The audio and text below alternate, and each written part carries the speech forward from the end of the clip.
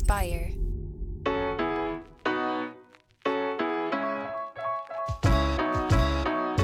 Welcome back to Started Now. I'm your host, Jeff Saris. This is the show where I talk to entrepreneurs, reveal the unexpected paths to where they are today. Today, my guest is Cyber49, the founder of Animetas. It is Cyber H49. The H is silent, but which I really like that. But we dive into computer vision, machine learning, and all of the things that Cyber has in his background. He isn't a doxed founder, so it's actually just going to be a still of his PFP, and we don't have his actual name, which is no problem at all. But just so you know, going in, that this is going to be a little bit of a different episode from normal. But I find his viewpoint on everything super fascinating. He's staying agile, and he's been building Animetas over the last year and a few months now, and testing things, moving along as like we need to as creators in general, entrepreneurs, but also you can sort of see his the researcher side of him come out through what he's doing. And this is a fascinating conversation. I definitely could see having another one about many of these topics in the future. But anyway, without further ado, my conversation with Cyber49 from Animetas. Yeah, I just really love your insight into everything, and just how you look at the space is it's sort of refreshing, I guess, because you've never been into just that like we're all gonna make it kind of mentality that so much of the space was for so long. Yeah, totally. I mean, basically, I try to look at stuff, like critically and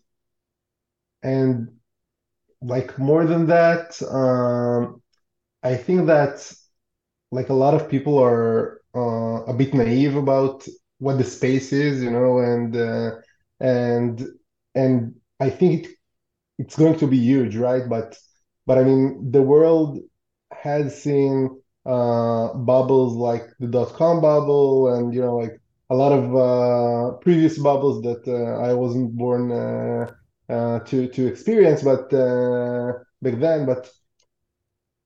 But basically, I think that like the we're all gonna make it mentality is okay if you understand that you're going to fail a lot of times on the way, right? And you gotta keep going and basically build that like that community of people you trust, keep being consistent, keep being creative, and have a lot of patience. That's like my main takes. Yeah, having that agility, being able to adjust and recognizing that like Yeah, there is maybe no failure, but at the same time, it's no failure because you're making sure that there is no failure. You're not following some set path. exactly. I think like that.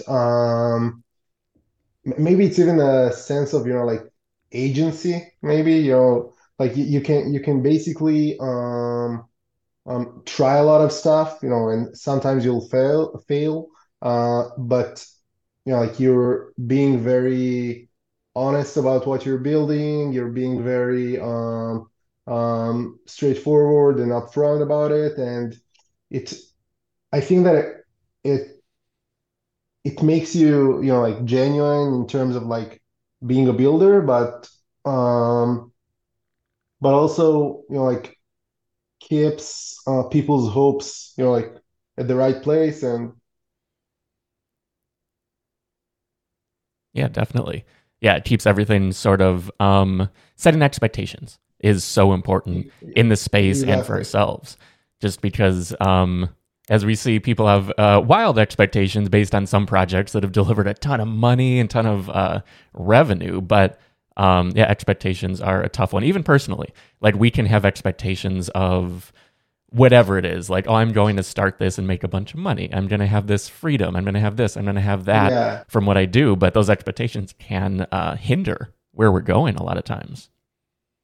totally. And I think like yeah, it's very like natural to have those unrealistic expectations. Obviously, when there's a bull market and like prices are exploding, and you're like everyone says, "Oh God, it's going to be like I don't know, double than that or whatever," and you find it hard to sell, right? And I think that once you zoom out a bit from like this huge casino that we call the NFT space at the moment, at least, and see that a lot of different use cases don't necessarily have to be very profitable, but they're still something you'd like to use, or something like it will be a building block of Web3 in the future.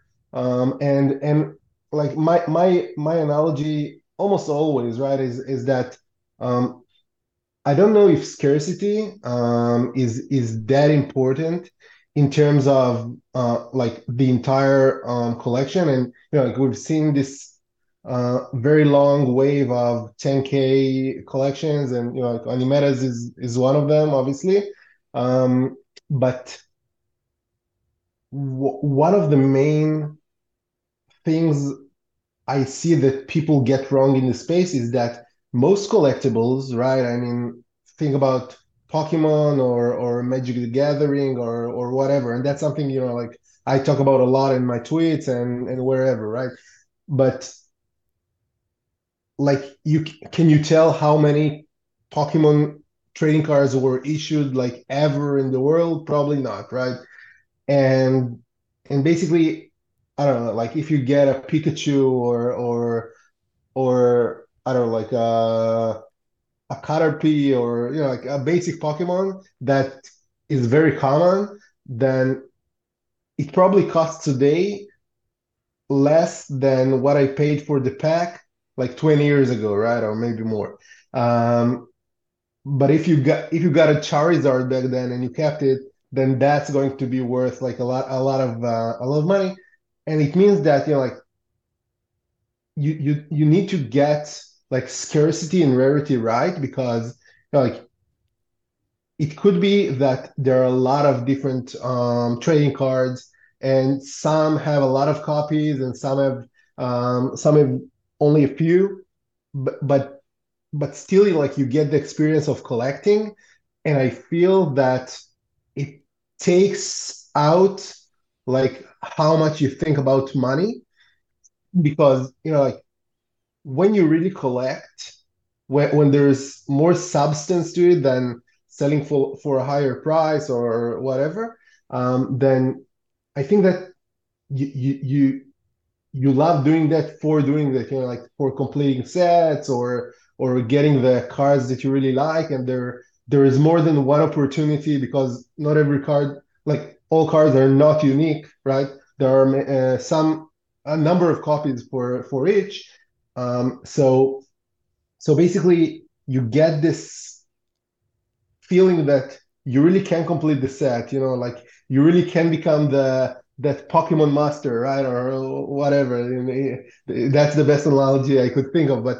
But once a collection is unique, and that's something I think all of us in the NFT space didn't get right.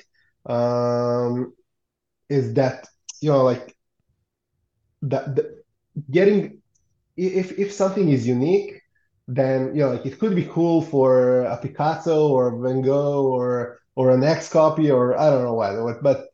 But for collections, if you really want to make it something of substance, then I think that it should have like copies or more than one. And also, once a collection, like the 10K collections that we all have been buying and selling these last 2 years, you can't decide like on day one that something is going to be a collectible, right? It has to um, get this recognition and substance and story and community and values. And it's something that I feel people are saying about different projects, that there are blue chips or whatever, but give it like 10 years, 20 years, I don't know, like 50 years even. Yeah, I mean, that is the thing. So I have a sort of my thesis around all of these brands and IP, I guess, however you want to look at it, for all these different projects, is that what so many projects have gotten wrong is they're not focused on the collector and giving them something to feel. Like we need to have the collector feel something, feel a positive Yeah, emotion, feel like a connection to it in a way that, like you brought up Pokemon cards, you didn't bring up what Garbage Pail Kids, like these random like yeah. niche little things from the past that people collected with like fervor. Like they wanted it because there was some connection they had to it. And it's not that it's just the art, it's so much more when you build sort of just a community of people who love something and collect it for the Hmm. sake of collecting. I saw actually that I think it's your dad has one of the largest Starbucks gift card collections. Is Yeah, that right? yeah, yeah. That's true. That's true. Yeah. Yeah, and like that's so not something no one I assume that he's not looking and saying, "Oh, these are the artists that did these cards." Like that's why I'm collecting. It's more the feeling he has. Like there is something about Hmm. collecting these cards that means something more to him than the plastic they're printed on.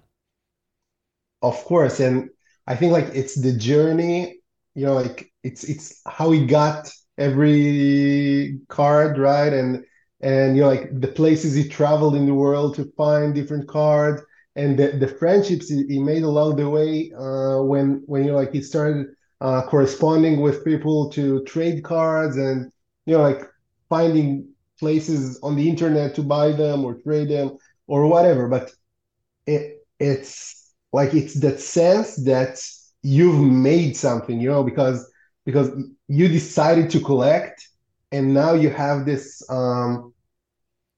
trophy right at home, this grail that you love looking at, right? And in our case, it's like flexing. It's like flexing your NFT or whatnot, but the only way, and that's something that I'm talking about a lot as well because that's something we're developing for Animonsters, the next phase of Animetas. But like I found it very annoying to me that the only way to get, let's say, new NFTs is to buy them, to pay money for them, right? And I think it shouldn't be that way because like there's there should be like ways to collect, really collect, and it shouldn't be dependent only on money because then we don't give the same opportunity for different people, and we don't give the same fun feeling for as many people as we can, and that's something I think collecting is all about. Yeah, for sure. And we bond with one another over collecting a certain thing. So yeah, if everything is gated by thousands of dollars, then it's suddenly like you're not able to bring in that collector base, the thing that this really is like about basically, because they're like digital trading cards. They're digital collectibles of any. It doesn't have to be trading cards. It can be anything, but it's some sort of IP, something we are connecting with that we want to buy and collect and trade and hold on to and watch and see what new things show up. And that's something that I think too with like Anna Monsters, because you mentioned it, I think it's a really interesting idea that I really like because it's a different spin. Because I think maybe you mentioned it, it could have been someone else, but if you want a rare in a collection that's minting out like normal, you either get lucky and mint it or you spend a lot of money to get it later. And there Yeah, isn't really anything in between. So it's exactly. yeah, it removes that agency from it. Yeah, I agree, and yeah, I said that, and I say it every time like someone talks to me about NFTs because I think that like what we're aiming for with Honey Monsters is that like that feeling you have when you go to, I don't know, like Target or whatever and buy a pack of cards or find that exact, I don't know, like Barbie doll or whatever, that you didn't that you've never seen, and here you can trade for it, or you can, I don't know, like it could be like a lot of different stuff, but but basically, I think that that feeling of like coming to the store once a day, buying another pack from your allowance, or I don't know, like it's that feeling of nostalgia of being a kid, of being surprised and hopeful every day, every single day, right?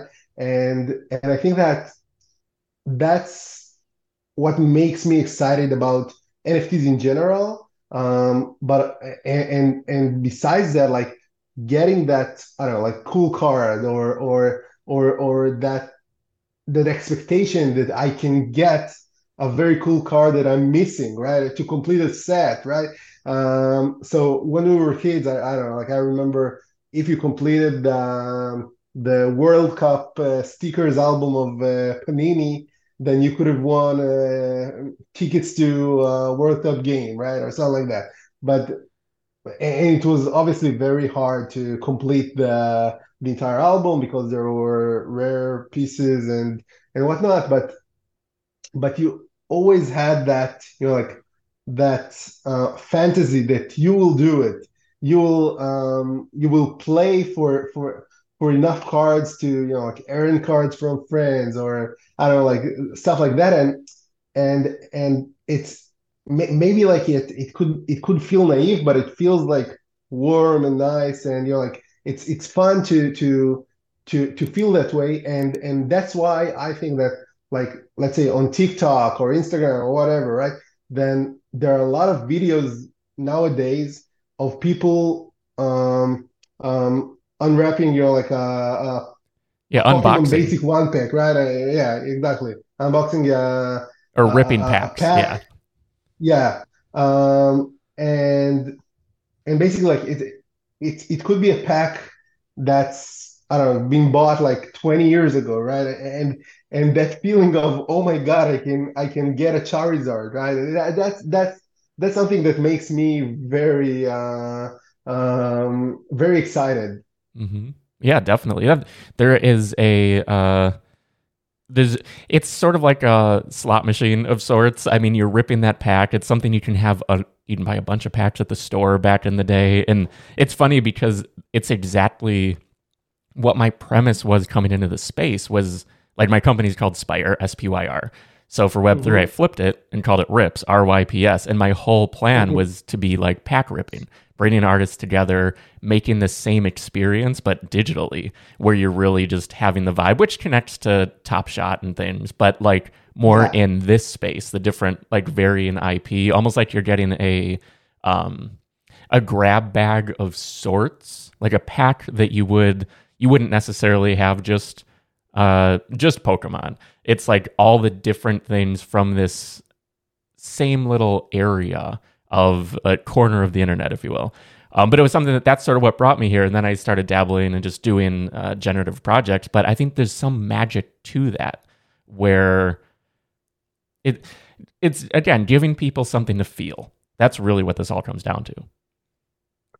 I totally agree. I think that, like, that's also why I feel so connected to Animeras as a collection, and obviously to Gustavo's art in general, because it's like the perfect combination of all the, not all, but a lot of stuff that makes me feel super nostalgic, and like that's the feeling I feel people are looking for, right? Because okay, there is a feeling of flexing, and that's important as well, right?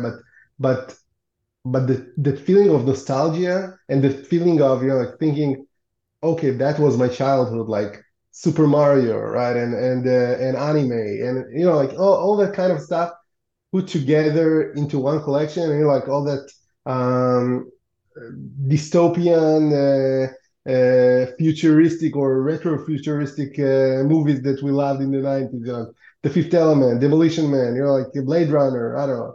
So all that stuff, I mean, like I have goosebumps right now because I'm thinking about it, right? And that's what I love about it, and it's always about, like making you feel. And I think that as a builder, right?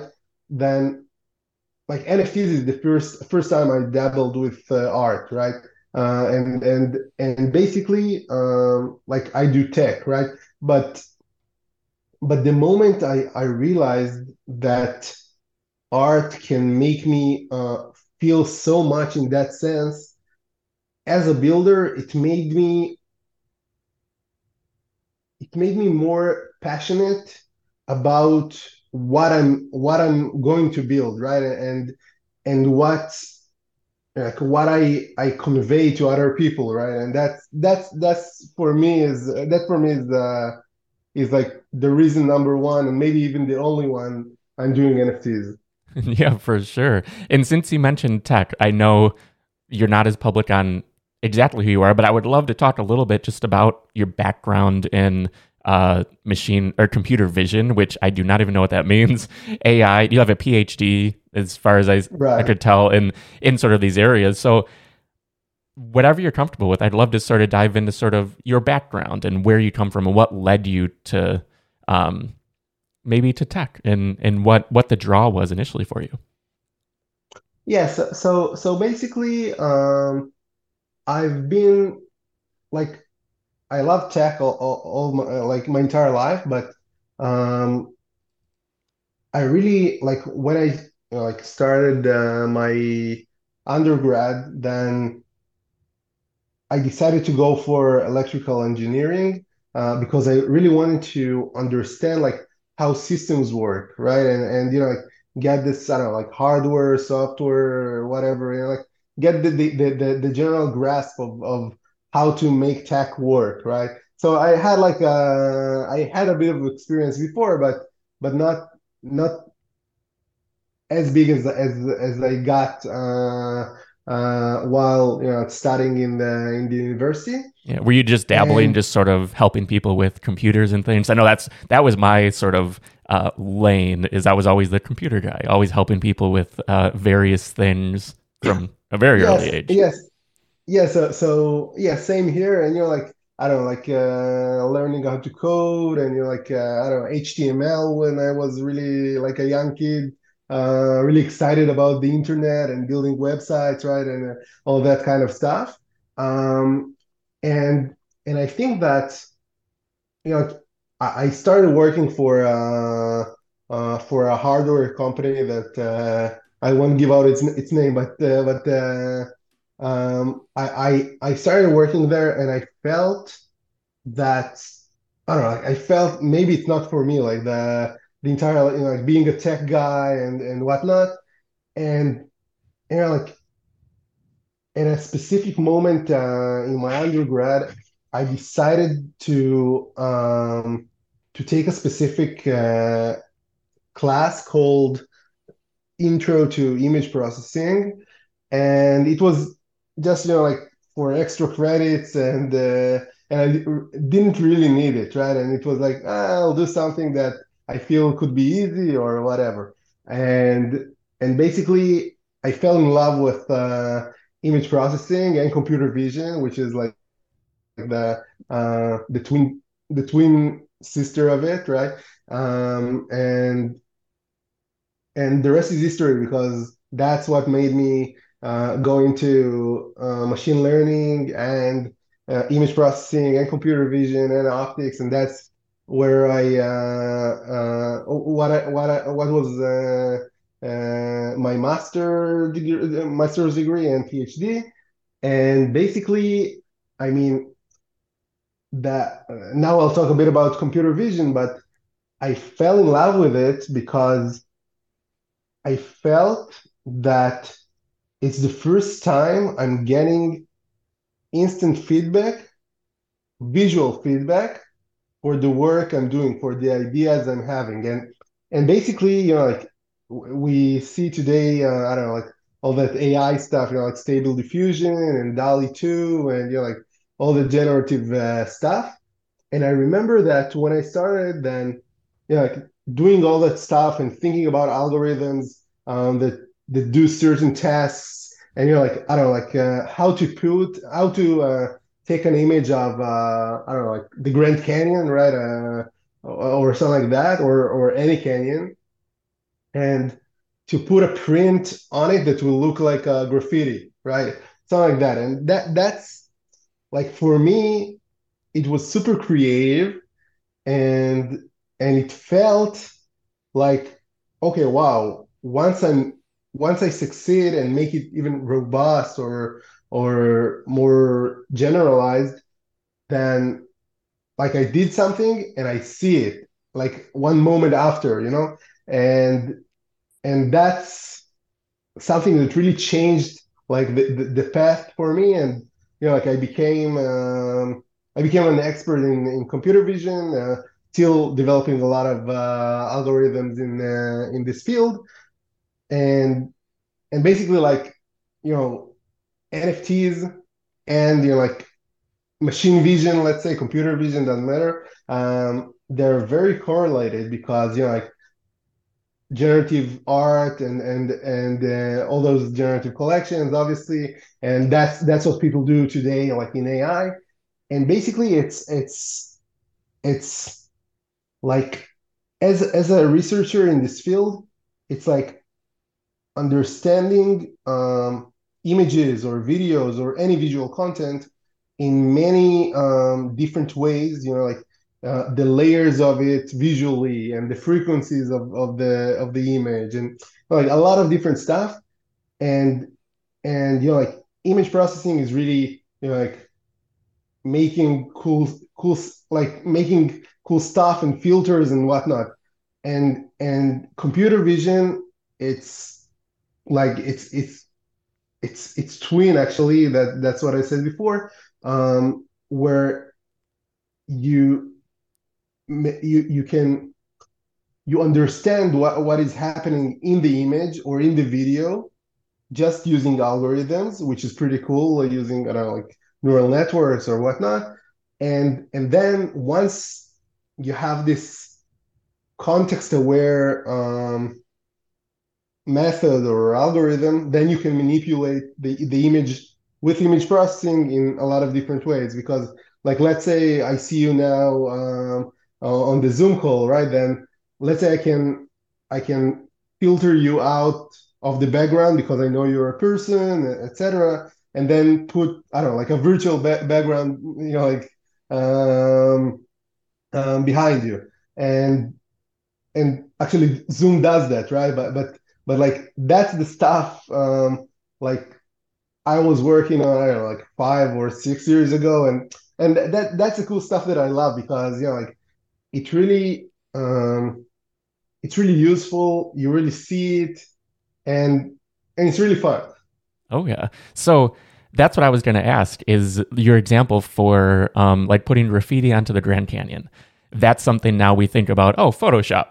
I would drag it in. I would do this. I would do that. Whatever one would do to create that. But you're doing that with algorithms and also sort of defining the algorithms that make this happen. So sort of timing wise, when you got into computer vision, was there a starting off point for you? Because I know we're about the same age. Like I just turned 40. Like just knowing you grew up in the 90s, I don't want like any specifics, but like, No, it's okay. I'm 35. gotcha. Yeah. So, timing wise, then where was computer vision? Because now we take so much for granted. When Snapchat had filters back in the day, it's like, whoa, it'll do all these things. And now there's just an explosion of what I Yeah. guess would be computer vision. So it's funny because when I started doing image processing and computer vision, it was I don't know, 2014, 2015, something like that. And basically it was like most of the people still, even in the field itself, most of the people still didn't use like neural networks and deep learning, machine learning, etc. And now now it's a commodity, right? I mean, everyone uses it, and yeah, it exploded. But back then you had to really think of like feature engineering for every different task that you wanted to do, and like generalizing tasks to I don't know, like to work in the wild, let's say, or like not in lab conditions. That was super hard. And and obviously deep learning, etc. It made a lot of the things easier because generalizing became much easier, and you could do a lot of different and new tasks. But back then, I think that the edge that I have over researchers that didn't know those methods and old manual algorithms, basically, or manually engineered algorithms, is that I know how to engineer features, even in many different ways, and it helps me understand how neural networks, let's say, think, right? I mean, quote unquote, but think, and it makes me more, I think, more resilient to changes in the field, and more receptive to new stuff, because I mean it's basically built on the same building blocks that I learned before the world changed, to deep learning and doing everything with neural networks, etc. Yeah. Yeah. It's such a fascinating area. Like, what would someone working in that space, what would a typical day look like? Because I feel like it's so hard to grasp the breadth of the timeline to develop some of these things that now we just take so much for granted. Yeah, so basically, I mean, it always, at least the way I feel is that it always happens in you know, each year there's like a new algorithm, and everyone, like all researchers, are trying to, manipulate it a bit, or make it a bit better, or try different and exciting new tasks using it, and you get a lot of different use cases, and that's how basically everything blows up, right? Because there are a lot of different researchers that come with a lot of different ideas, with the same algorithm, or with a similar family of algorithms, and I think the day to day, as someone who was mostly a researcher and also a developer, but that's only when you have to really implement stuff. I feel that a lot of my days are just sitting and thinking, and and trying stuff. It's a lot of trial and error, and there are a lot of I feel a lot of different eureka moments. I suddenly I have an idea, and I'm trying stuff, and once your days look like that, I mean, besides besides being super fun, right? It's also very fulfilling and satisfying to come up with new ideas, and getting new use cases for existing algorithms, or making them different or better. Yeah. Yeah, I mean, that sitting and thinking, it's like a philosopher. I mean, it's like a tech philosopher where you're pondering and putting these puzzle pieces together. Like, I think that's partially what really speaks to me about all of tech and programming and whatnot, is that it's solving deep problems, and it might not even be Hmm. problems that we know yet. Like, I just talked to Aaron Blaisdell, who's a neuroscientist, and the way he described his research through cognition into cognition with pigeons was that essentially he's taking a flashlight, shining it on the corner of the room, and discovering more dark areas that we need to shine on. And it's just, I thought that was a really great way to look at it, because it just gets deeper and deeper and deeper. And as you described, having researchers take an algorithm that everyone's looking at, and then poking and prodding and adjusting and tweaking and seeing, they're Yeah, just shining light on more unknown areas, sort of in the room that is that algorithm. I totally agree, and that's a lot of people say that to have great ideas or like great advancements in something, you need to think outside of the box, right? There's this saying outside of the box, right? But I think that a lot of times amazing ideas come from thinking inside the box only differently. Like rearranging everything you have inside the box, and sometimes it just creates an entirely new field, right? Entirely new dimensions of problems you can solve, um, and and I think that it really it really speaks to me what you said because um, like shining that light to a dark corner of the room, then like it starts with like seeing a spider there, right, or something like that. And once the spider runs away, then maybe you see that he made this, I don't know, like huge web, right? And then you see like, oh, cool, there's this ant stuck in there, right? And I mean, it becomes like a world, right? And that's something that like everything you do makes you think more, makes you come up with more ideas, and maybe like next time you'll encounter a specific problem, then oh cool, you know that you did something before that might solve this one. So Yeah, absolutely. Do you find that you switch out of, say, a computer vision mode? Like, do you reach maybe for certain books or types of podcasts or anything to really uh, to sharpen the mind, but not be so laser focused? Because that's something for me. I feel like I need to jump over to, I don't know, personal development or some Stoic philosophy I really love. Like things that are, mhm. it's all connected, but it's not what I'm doing on a day to day basis. Do you have anything like that that you reach for?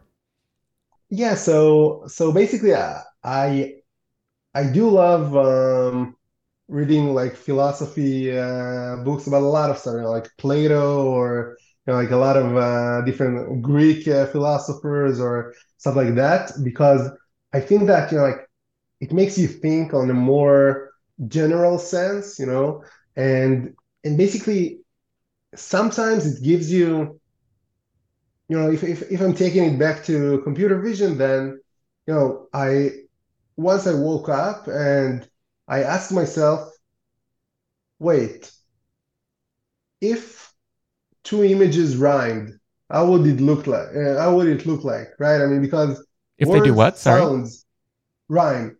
Oh, if they rhyme. Yeah. Yeah. So basically, like words rhyme, and I thought like images, like an image is worth like, I don't know, like 1,000 words or whatever they say, right? But what would it look like if they rhyme, if two images rhymed, and can I find an algorithm that searches for pairs of images that rhyme, right? And I still didn't get the answer, right? But it's something to think about because like in terms of philosophy, that's like not the way you think about rhyming, right? But still there is something there because like a word describes something and an image describes something as well, right? I mean, that's like how you pair stuff, and that's like how you learn a language, right? So if we could make those analogies with rhyming and I don't know, like all that stuff, then maybe it would open up something new with images as well. Yeah, that's really fascinating. I obviously never thought of that before, but I really like just pondering that. Yeah, what would it mean for visuals to rhyme? It's sort of like how in audio, it's so hard to describe audio. Like it, at least in my Right. mind. Yeah, because I agree because like with audio, then it's more like how it makes you feel, like this voice makes me feel, I don't know, like safe or warm inside or like, stuff like that, or this music, it gives me goosebumps, right? It's something like that.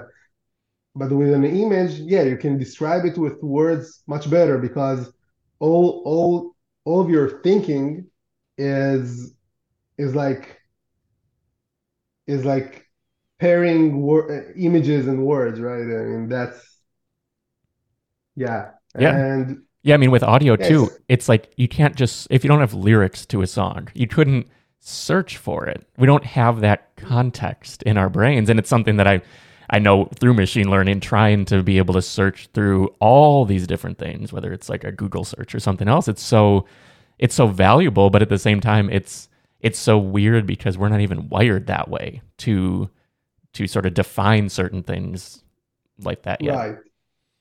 I agree. Yeah, it's Yeah, and I think like it takes me back to NFTs because like we're talking about feelings and like how you describe stuff, right? And I think that that's why like I say all the time that NFTs are for me are mostly digital toys, right? I mean that's what they are, and I think that like I loved Power Rangers when I was a kid, right? So that's like was one of my favorites, and I had action figures and like all that, and like I'm trying to think about all the all the imaginary scenarios I used to do with all those action figures, and like when I think about animetas, for example, then I have this picture, right? But it's not only a picture. I mean, like you can develop an entire world around this specific character, right? And and then you can decide that you don't want this world anymore and wake up the next day and develop a different new world, right? And every story it could be amazing, and it's all based on like I don't know, like it's 600 over 600 pixels, right? And that's basically that, right? And think about like how it makes you um, creative and how how much substance could be in like this simple image. Yeah. What are some ways that you think we could use something like an NFT to empower people for that creativity? Since there isn't there isn't the action figure, or at least not yet. You know? Yeah, so to empower people, I think that like I think that money is empowering, right? I mean, that's one sense of it, right? Because once I don't know, like once Yuga did this genius thing of giving the IP rights to each owner, right? Then you could I don't know, like go and make your own burger shop or your own coffee or just make a brand out of your ape, right? And that's like I think phase number one because it creates like an emotional connection between you and the image, right? And that's super important. But also, like you can make a living out of it, and that's super cool as well. But more than that, I think that like some things that we haven't explored enough yet is how you really create like this story world or fantasy world of or whatever around those images and around those NFTs.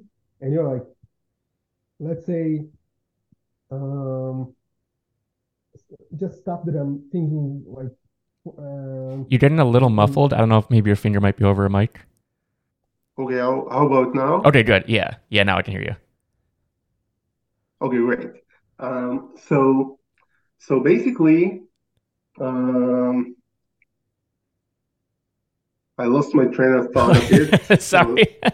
Yeah, but you'll have to remind me. yeah. It was just sort of how we can empower people. So you Oh, mentioned great. yeah Yeah. with IP and things, but yeah, cracking that code. Yes. So like when I'm thinking about like future use cases for NFTs that I don't know if empowerment is the right word, but we're like making new and personal content and experiences for owners because, like, let's say um, Disney releases, I don't know, like a set of 1 million NFTs, right? Whatever, right? And you get one, right? And you go to Disneyland or Disney World or whatever. And there's this ride where if you have an NFT and you use it to go on the ride, then the what you see in the ride, maybe it's AR, maybe it's VR, it doesn't matter, then it's something that is related personally to the NFT that you own, right? Or if you watch a Disney Plus show, right? I mean, and you connect to the account with your wallet that owns a specific NFT, then that NFT becomes the protagonist of the show, and it's yours, right?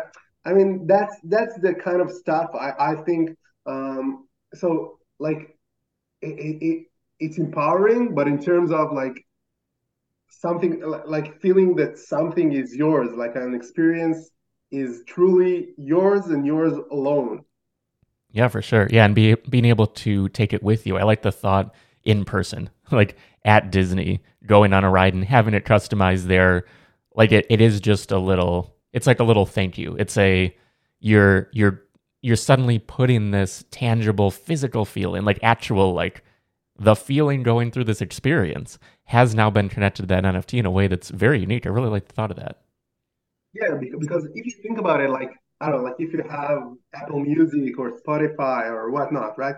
Then I don't know, like once a year or on your birthday, they make like a list that is for you, right? That is right tailor made for you because they know like what songs you like and what music you like and like all that stuff, right? And and okay, that's like personally for you, but obviously it's from IP that everyone can listen to and everyone knows probably, right? Unless you like very niche stuff, right? I don't know, but but basically, if you think about it, then taking that to the next step is exactly what I'm talking about because you own like a specific NFT, and it doesn't have to be unique. Maybe it's a small group of people that owns it, right? But only you guys can get into a specific experience that anyone can get into. But when you get into it, then you see it differently than anyone else, right? I mean, Yeah, for sure. Yeah, I mean, so we started this conversation talking about agility and being agile and experimenting, testing, and moving forward. What are some of the things that maybe have changed? Because we all start with a premise. We come into the space, we find it. Like, are there some hypotheses or things that you've poked on through the project, just through looking outwardly, that have changed how you're looking at things from when this all started? yes. So I think that there was, for me at least, a lot of trial and error once they got in, like since they got into the space, and I think like a lot of different phases made me realize different stuff because like today, even though I'm super proud of the 10K project and Metas is right, then I do think that scale should look a lot differently than like making the collection bigger or the second generation of the collection because it means that you know, like I want I want more people to participate and to make it easy for them to participate. That's one thing.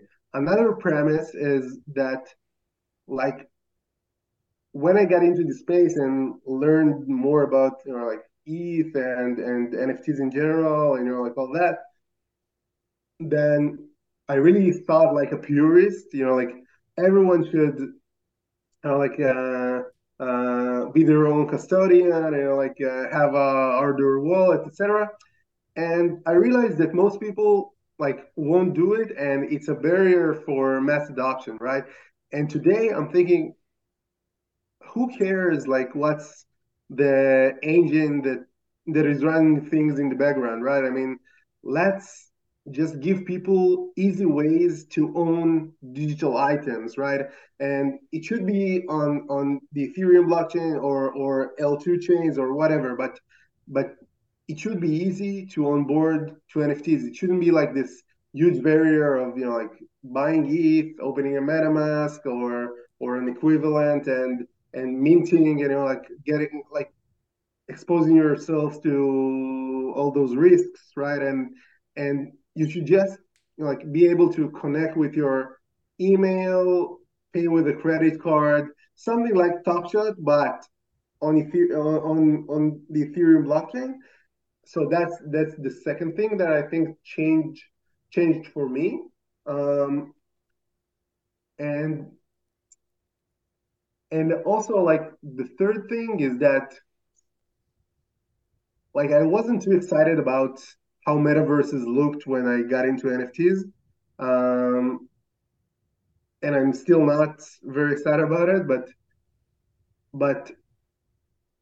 like I think I'm on a journey with myself to define what is the metaverse because like at this specific moment, I think it's more like an overlay to real life, like AR or something like that, than it's like me going to a world that I don't really exist in, right? Because like then that won't get really mass adoption and become part of our lives, in my opinion. Um, yeah, and that's something I'm still thinking about. Yeah, and it comes back to that experience. Like if there's a reason to experience it in that way, to be within there's something. But I feel very similarly. There's so many different metaverses. Everyone's like, this is the next big thing. Like Yuga doing other side, and just everywhere there's something that's going to be huge. But I do keep questioning, but why? Like sort of like just to have a game. Like, and I know you've talked about this too. Just to have a game isn't the win. Like the win is to have a game that's fun that people want to keep playing. Like there's that next step that's so important, and I think that ties right into metaverses too. That just having one doesn't really mean that anyone other than holders will feel anything, will have any connection to a given metaverse, or like even want to use it. I agree, and I think like you know maybe like for me, I need a really good reason, like to stay in a virtual space for a very long time and spend like my days there or whatever. Maybe it works for our teens or kids or whatnot because like they have a lot of spare time and like they can invest in this kind of stuff and it's fantasy worlds and all that. But I think like for grown-ups, it it cannot work like that. And I think that experimenting with stuff is great. And because, for example, other side, I mean, the stuff they're doing technologically, like I don't know, like 200,000 people in the same place. That's super cool, right? I mean the how it renders in real time and all that. I mean, I love that, but I don't know if I'll like if I could spend a lot of time in such a world, not because I have anything against such a world, but like that's not how I spend my time usually. So, like that's Yeah. Yeah, I mean I'm right there with you. Because like honestly, like Second Life, that exists. It's been around for a very long time. There is a core group of I think that like 50 to 60,000 people who are like diehards, regular users of it. And like that is a metaverse. It is somewhere you can go and connect with people, and people are there because of the community. They're there because they've built friendships over the years. And I'm like they're adults now using it, but they're there because of what they've built together, I think. mm-hmm. And just having a metaverse, just having a destination is missing all the magic of all of it. So it would be like it'd be hard for me too, like to spend any real measurable amount of time in something that doesn't have that really strong pull of some sort. Yeah, I totally agree. And like, I never even looked at Second Life, right? I mean, Mhm. that's Same. never tried it, never, it's not appealing for me at least. Um, and I do think that, for example, like another Pokemon example is Pokemon Go, right? Because that was another layer to life, right? So you could, I don't know, like walk around the street or walk with a friend or whatever, and just find Pokemon wherever, right? I mean, and that created, I don't know, like casual meetings between people, or a lot of people going to the same place because they heard there's a Pokemon there or whatnot. And basically it didn't change like how you behave in real life, because you always walk around with your phone, right? And sometimes you're on the street, right? So maybe it makes you walk more, right? But but basically what it did is it added a layer to what you were doing anyway. And that's how I feel successful and viral technologies work. Yeah, definitely. That makes perfect sense because, yeah, it's not just this exists so people will use it and love it. There's so much more that goes into it that the more seamless it can become, Mm-hmm. the more likely it is that people will that they'll want to be a part of it. So you're big on punks, on crypto punks. And Right. or I know like you've been sort of within the community for a little bit. There is a magic to it that I'm curious. So we have that it is from 2017. It's or 17, I believe, right? um, so like it's we have the time that it's been around, but I can't help but feel like there's a magic to it in that it is a PFP. It's a JPEG, whatever you want to look at, that is so broad. It's so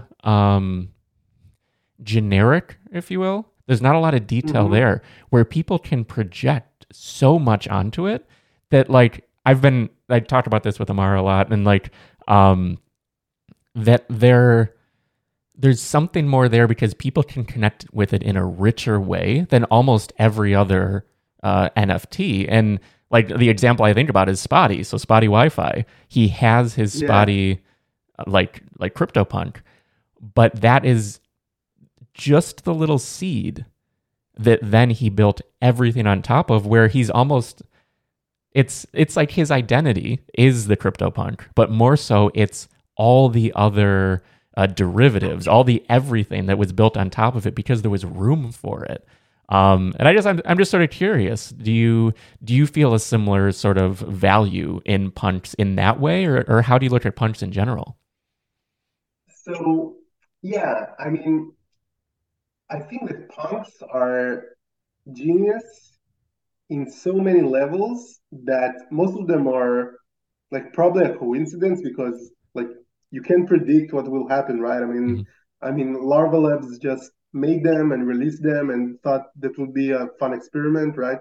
And yeah, so okay, they're from 2017, but probably there are a lot more projects from back then. I mean, and and basically, I totally agree with what you're saying, because in terms of art, they are basically nothing, and they're also everything. I mean, like I don't know why, but when you look at them, you're like, what's I mean, it's 24 by 24 pixels, right? I mean, that's all that is. And and still, like when you look at a punk, then there's so much character inside it, like and you see like how I mean, it does make you feel it's like, okay, this punk is cool because it wears 3D glasses, and man, I used to wear those when I was a kid, and like all that, or VR glasses, or handlebars mustache or like all that. And I don't know, like it seems like although they're super small, each one of them has like this cool character that you can build around, right? And yeah, they are vanilla, but still they have so many flavors, right? I mean, that's basically what they are, and that's why I'm super excited about them. Um, and also, I mean, they don't have royalties. The marketplace, it's like basically it's not even ERC 721. It's like an I don't know, like enhanced ERC 20. So it means it's like like those silver dollars with the presidents on them, right, or stuff like that in the US. Uh-huh. Um, then it's pretty much the same. I mean, you have like a unique coin, and there are 10K of those, and they run their own marketplace, and you can get them out of there, and you can change it, and like it's I don't know, it's like the perfect NFT in my opinion. Uh-huh. Definitely. Yeah, it's something that I wish I was early enough into understanding and believing in the space that I would have had the Yeah. opportunity because it was like so many people. Like I was the end of 2020 when I started buying ETH. Like it wasn't like Mhm. way back when I knew people who had Bitcoin, and it unfortunately the one person that I knew who really was into it, I'm like, he's a little nuts. And I'm like, it threw me off. Like more like I was more skeptical about it because of his belief, unfortunately, than really taking a step back and be like, let me look at this. Let me look at where this is going and what this could be. But yeah, I find punks so so valuable to dissect, and it's sort of that like it comes like to like a brand too. The real value is that space between us and the brand, and the magic happens there where it's like Yeah. yeah, the punk is the punk, like Spotty, for example. Like it is a spot a spotty punk. But the magic is happening here because we're creating it. Our brains, our hearts, like we're filling in all that connective tissue. And I think it's something that when it comes to PFPs and IP specific related projects, I think it's something that a lot of people could learn from, like sort of really now looking at the broad scope of everything. Like we've seen so much in the last year, and now everything has quieted down. Of course, as it should. It Yeah. can't be boom forever. But yeah, I think it's something valuable to be looking at moving forward. But we're at time. I don't want to take too much of your time. I really appreciate you taking the time out to share a little bit about your story, but to dive into these topics, I just find all of this fascinating. I've always really appreciated your insight into all of it, and the threads you write are phenomenal. And yeah, Thank you. I appreciate your time. Thank you. And I love being here, and you're a great host. So thanks a lot. And let's do it another time. I mean, Yeah, I'm all for it. Yeah, we'll definitely have to have a round two. Where should we send people to follow along with you and the project and everything? where's you send so my Twitter account and then Meta's Twitter account. That's like Sweet. Yeah, the best. where I'll be. Yeah. So that's Perfect. Yeah, and it's Cyber 49. The H is silent, right? Is that what it is? exactly. I like it. But yeah, thanks again. I really appreciate your time. And yeah, we'll definitely have to put one of these on the schedule in the future to have a round two. I want to thank Cyber for joining me on this episode. You can follow him on Twitter at Cyber, the letter H, 49, CyberH49, and you can find Animetas everywhere. It's an amazing project. I love the pixel art from Gustavo, just all of it. It's an awesome project, and as you can see, Cyber loves this space and loves creating and building and growing. And yeah, I really found it fascinating. How you doing over there, Amara? Good, your camera's working. I was afraid it wasn't going to kick on, wasn't going to show you, but yeah, all the computer vision stuff, like I find that very fascinating. I had no damn idea what he was talking about for the last over an hour. Sorry. I was trying to keep track, but I was like, my tiny little peanut brain no. handle it. No, but see, like, I mean, computer science is my my nerd. technical area. Well, yeah. So, but I find it really fascinating. I'm really glad that he took the time. It was really cool. I was just like, I don't understand. Well, yeah, and there's nothing wrong with that at all. Like, it's just I learned something today. But yeah, I hope you enjoyed it. I hope everyone listening, I hope you enjoyed it as well. And I want to thank you for listening. Thank you for subscribing. Give them a little thumbs up if you do, and if you don't, why not? It's just a little. Don't you laugh? Yeah, give him a thumbs up, or I'll find you. But yeah, anyway, this has been Started Now. I'm Jeff Sayers. I love that you're always laughing at me. every intro or outro, there's something. But anyway, this is Started Now. I'm Jeff Sayers, and I'll see you next time. You better give it a thumbs up.